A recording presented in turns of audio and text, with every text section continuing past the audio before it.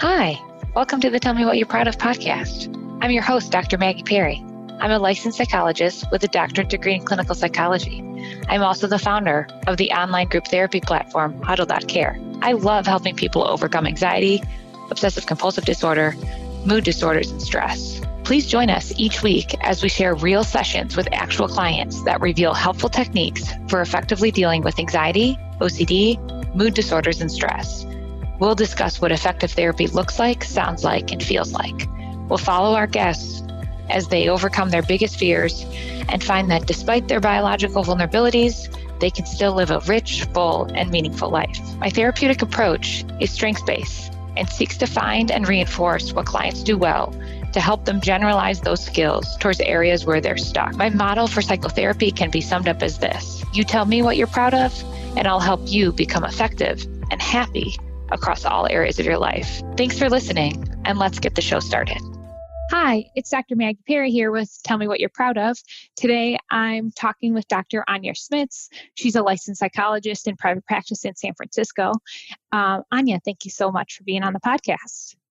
Yeah, thanks so much for having me. You're welcome. So can you just tell me, we'll just get started with your impressions of the two sessions that I had with Jim?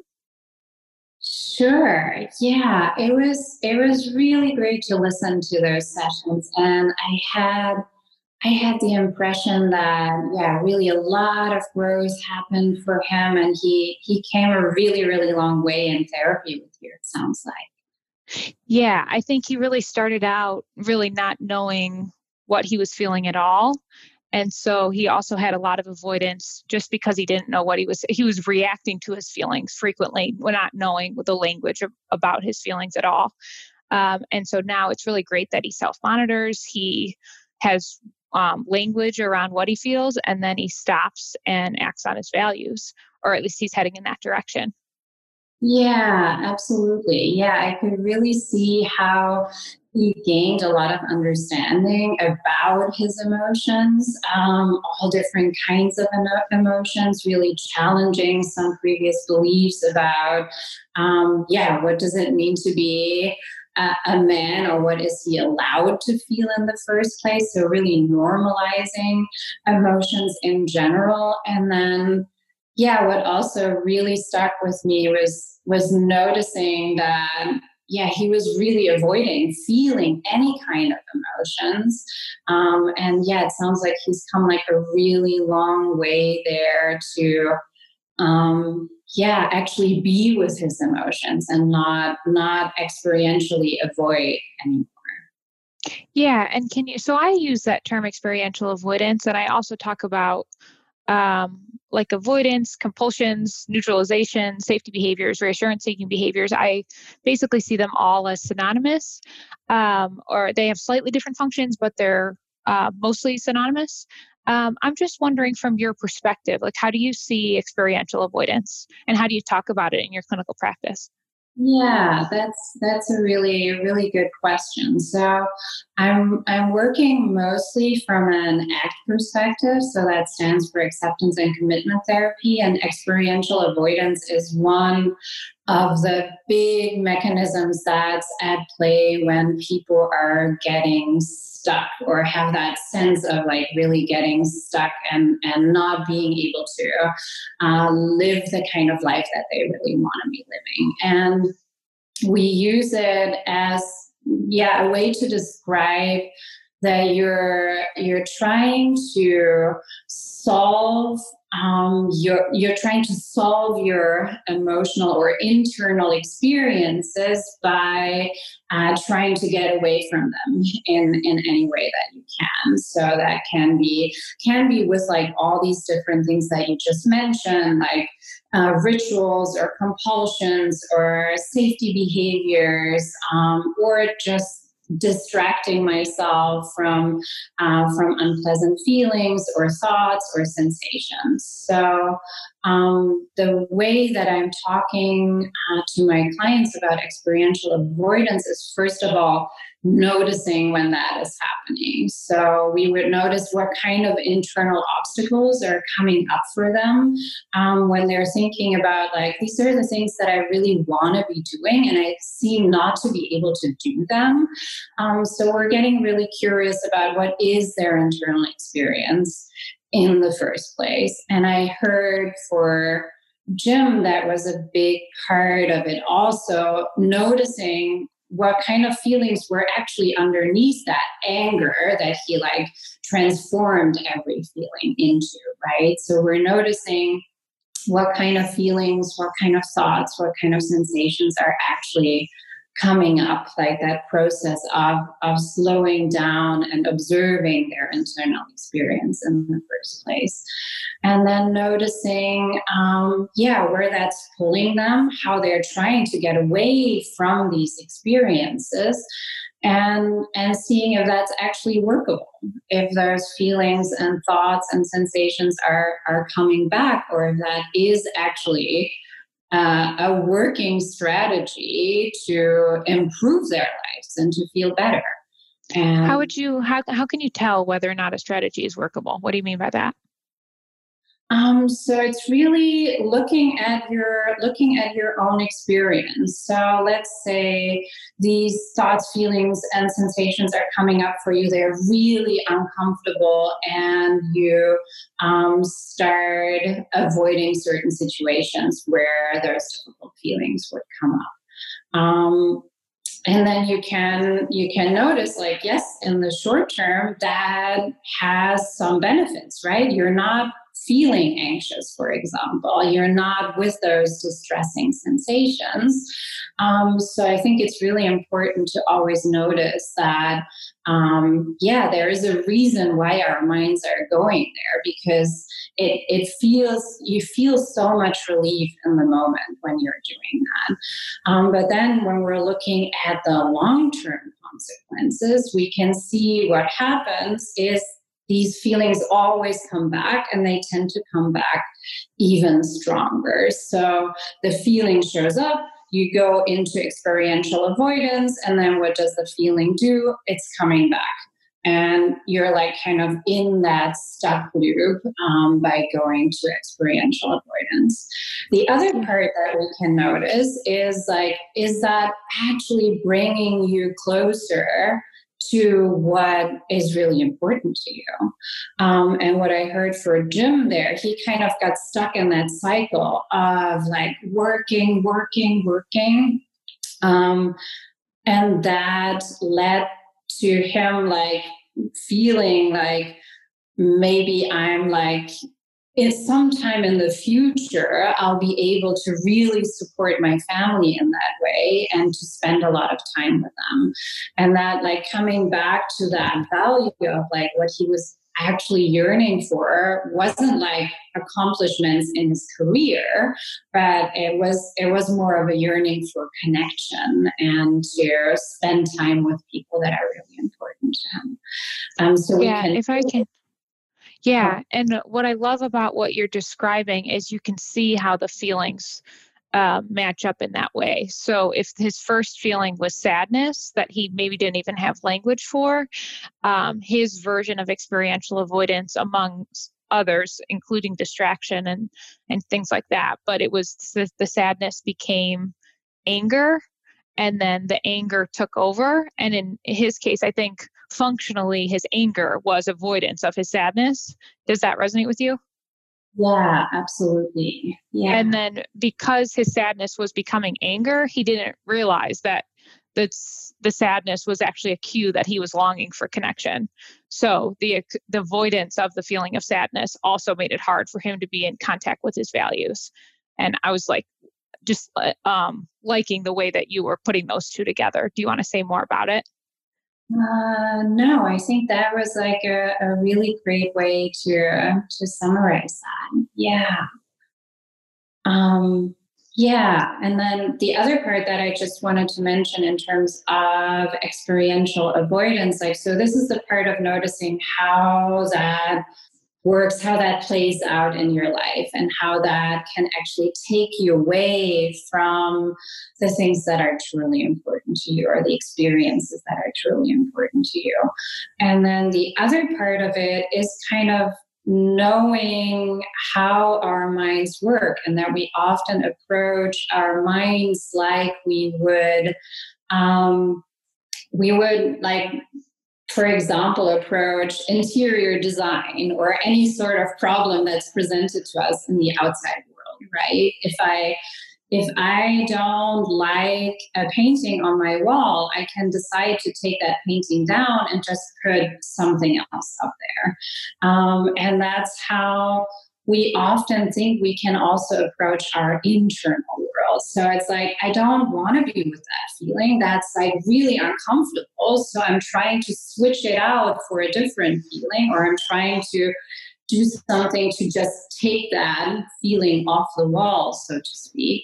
And our internal world just doesn't work like that. And what I do with clients to kind of give them a sense of like what I actually mean with that is to do a few little experiential exercises with them, or thought experiments, to give them kind of the experiential knowledge of like, oh yeah, I think that really doesn't work. Oh, I would love to see those exercises. Can we do one together? Yeah, definitely. So when we're talking about thoughts, one that many people have often heard about is what we call the pink elephant exercise. So it's basically the rules of the exercise, or that little game that we can be playing, is that you are not allowed to think about a pink elephant for the next minute. And I'm going to take the time, and whatever you do, don't think about a pink elephant in any shape or form. So don't think about a drawing of a pink elephant. Don't think about a little girl writing on a pink elephant. Don't think about somebody painting an elephant pink. Don't think about dancing pink elephants. Don't think about pajamas with pink elephants on them. Like, whatever you're thinking about, like, just ban the pink elephant from your mind. At the same time, I would like you to check if you're still thinking about the pink elephant. So please monitor your mind if the pink elephant is really gone from this exercise. We're doing it for about 1 minute. And you're just signaling to me whether you're seeing the pink elephant or not. Like as we were talking about it, did you try to get the pink elephant out of your mind? Did you already start imagining that? Yeah, I was kind of laughing to myself that as soon as you said the game is don't think about a pink elephant, I immediately had one. But then I like the way you elaborated on it, because I saw all the things that you were telling me not to see. Is that common for people? Yeah, that's really what people usually experience during the exercise. It really illustrates how, when we're not trying to think about something, how that brings the thought up even more.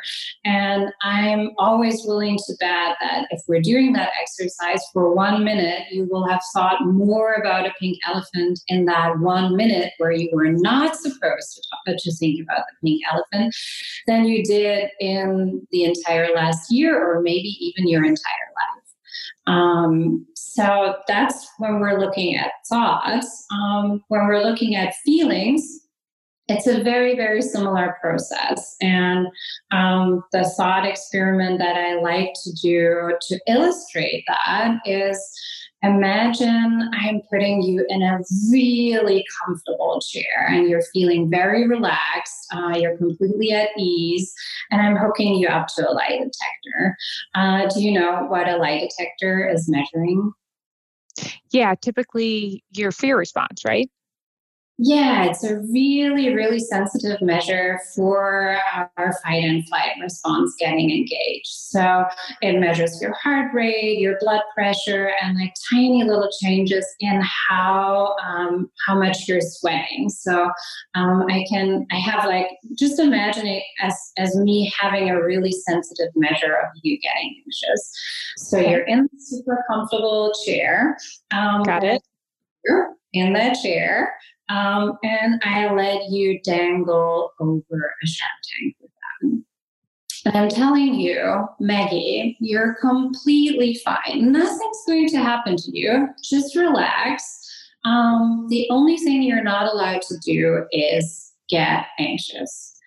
If you're getting anxious, and I can see that, and I can see the tiny little spikes, I'm going to drop you into the Shark Tank. And we haven't fed those sharks for a couple of weeks. So you better not get anxious. It's really a life or death kind of situation here. So, but easy task, right?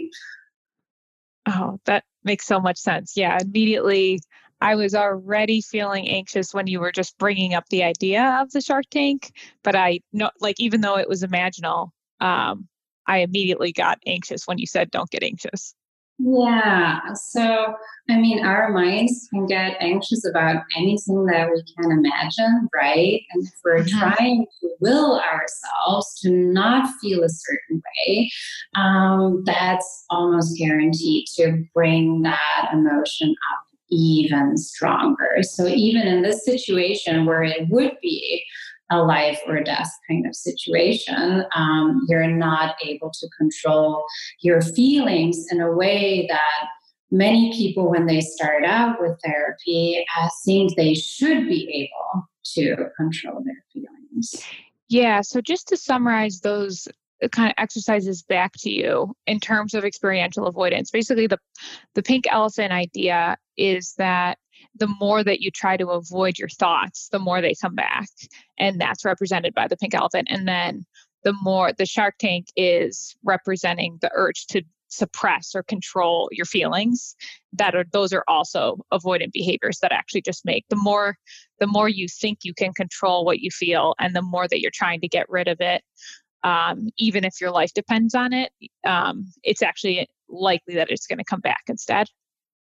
Yeah, exactly. And many people have those beliefs, right? That we should be able to control what we're thinking, or that it's a simple choice to feel a certain way, and that there must be something wrong with us to feel a certain feeling. And that's also something that I heard Jim say of, yeah, noticing, wow, those feelings, that's actually really normal to have feelings. And there's nothing wrong with me for having feelings in the first place. And when I'm allowing myself to be with those feelings, that's actually way less scary than I had imagined before.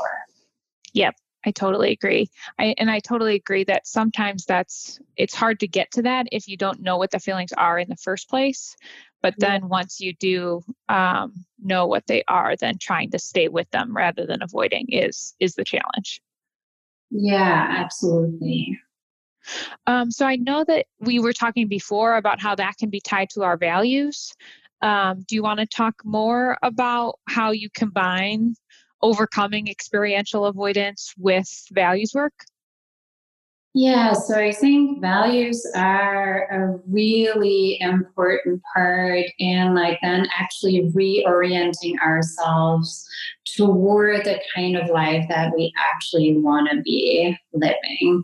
And when we're thinking about experiential avoidance, it's really driven by that urge of getting away from difficult internal experiences. And what we're doing with values is kind of the opposite of that. So we really want to be thinking about what is it that is important to me? How do I want to be living my life, and creating motivation and willingness to be with all the difficult feelings and thoughts also in the service of living the kind of life that's rich and meaningful to you. How do people get there? How do you help people identify what they value?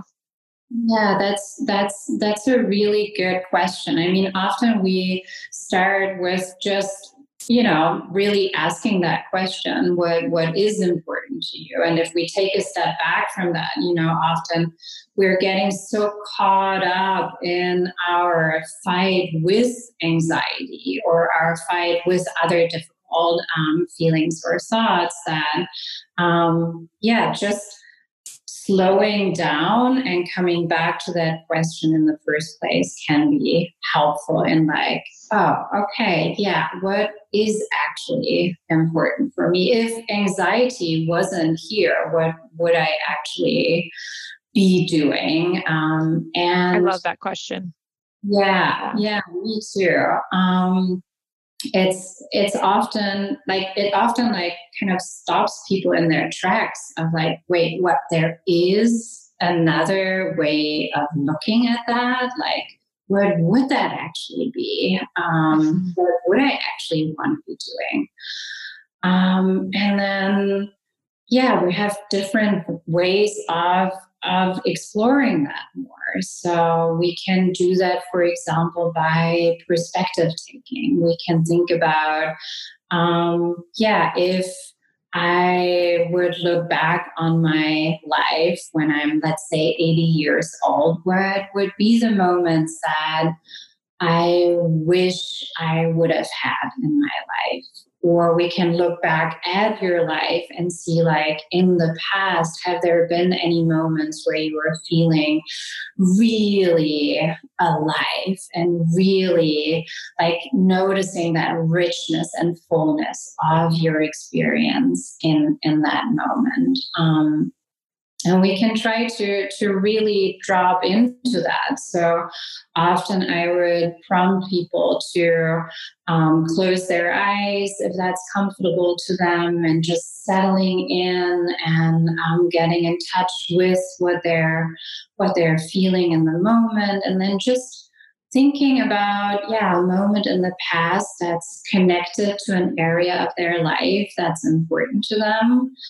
And think about a moment that had that kind of quality where they were really feeling this is a moment where I truly feel alive, or where what I'm doing feels really meaningful to me, and then connect with all the sensations that were coming up for them, and trying to see that moment again through their eyes as the person that they were back in that moment, and noticing, what was it about that moment that made it so special, that made it so meaningful for you.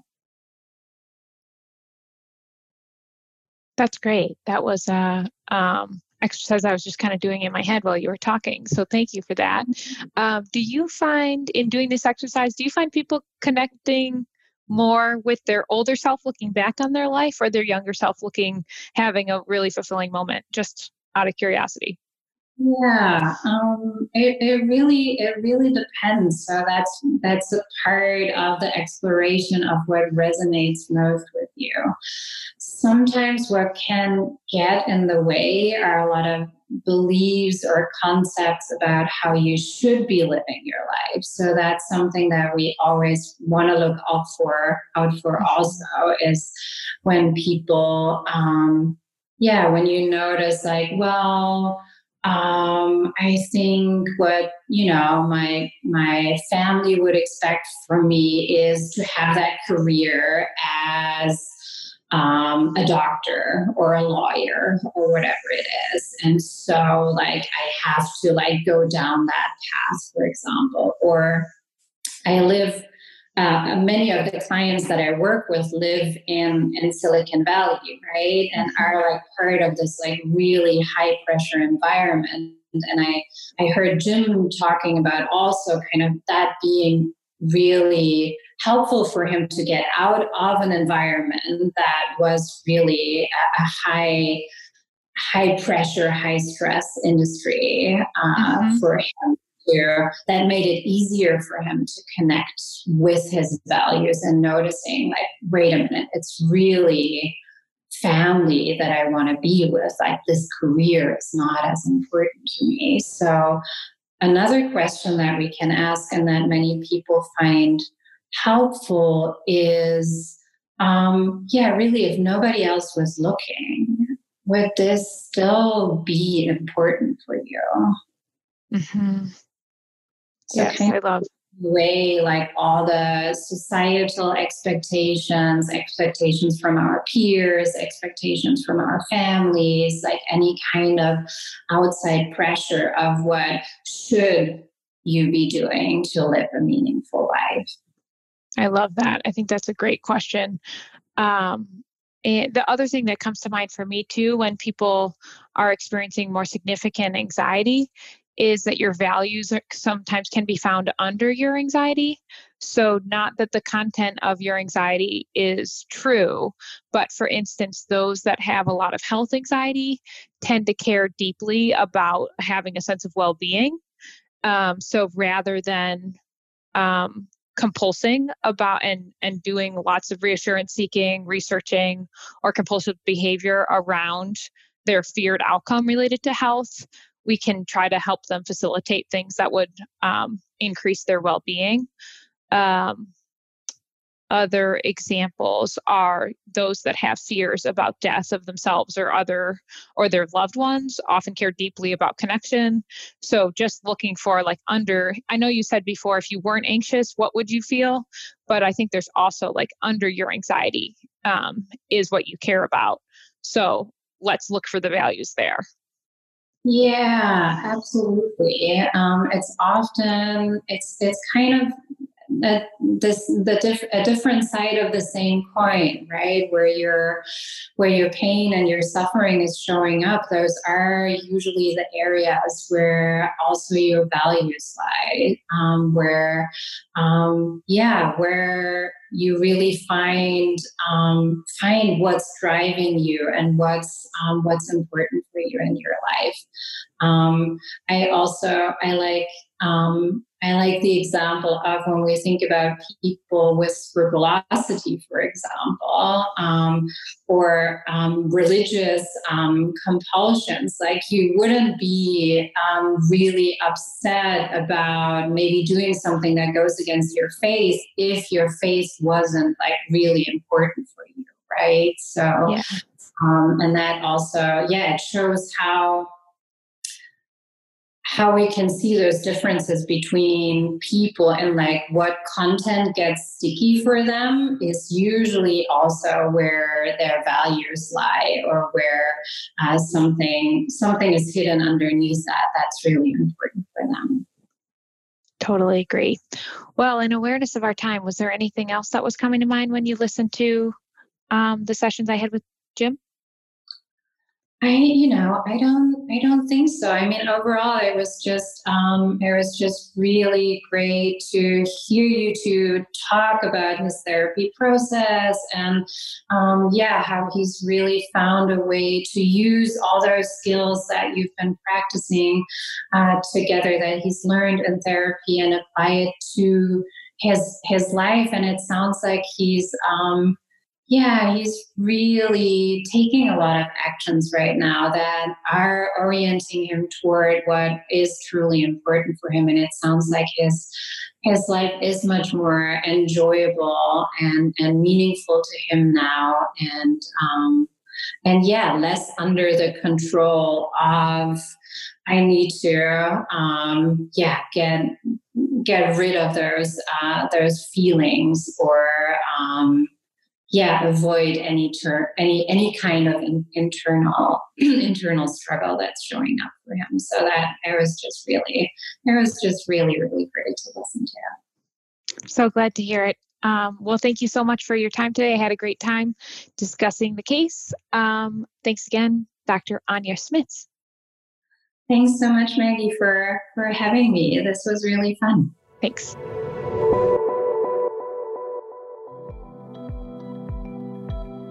Thank you so much for listening. If you felt any benefit from the show, please let us know and share it with anyone you think would also find benefit. As a disclaimer, please consult your doctor or therapist before attempting any strategies shared here. Thank you.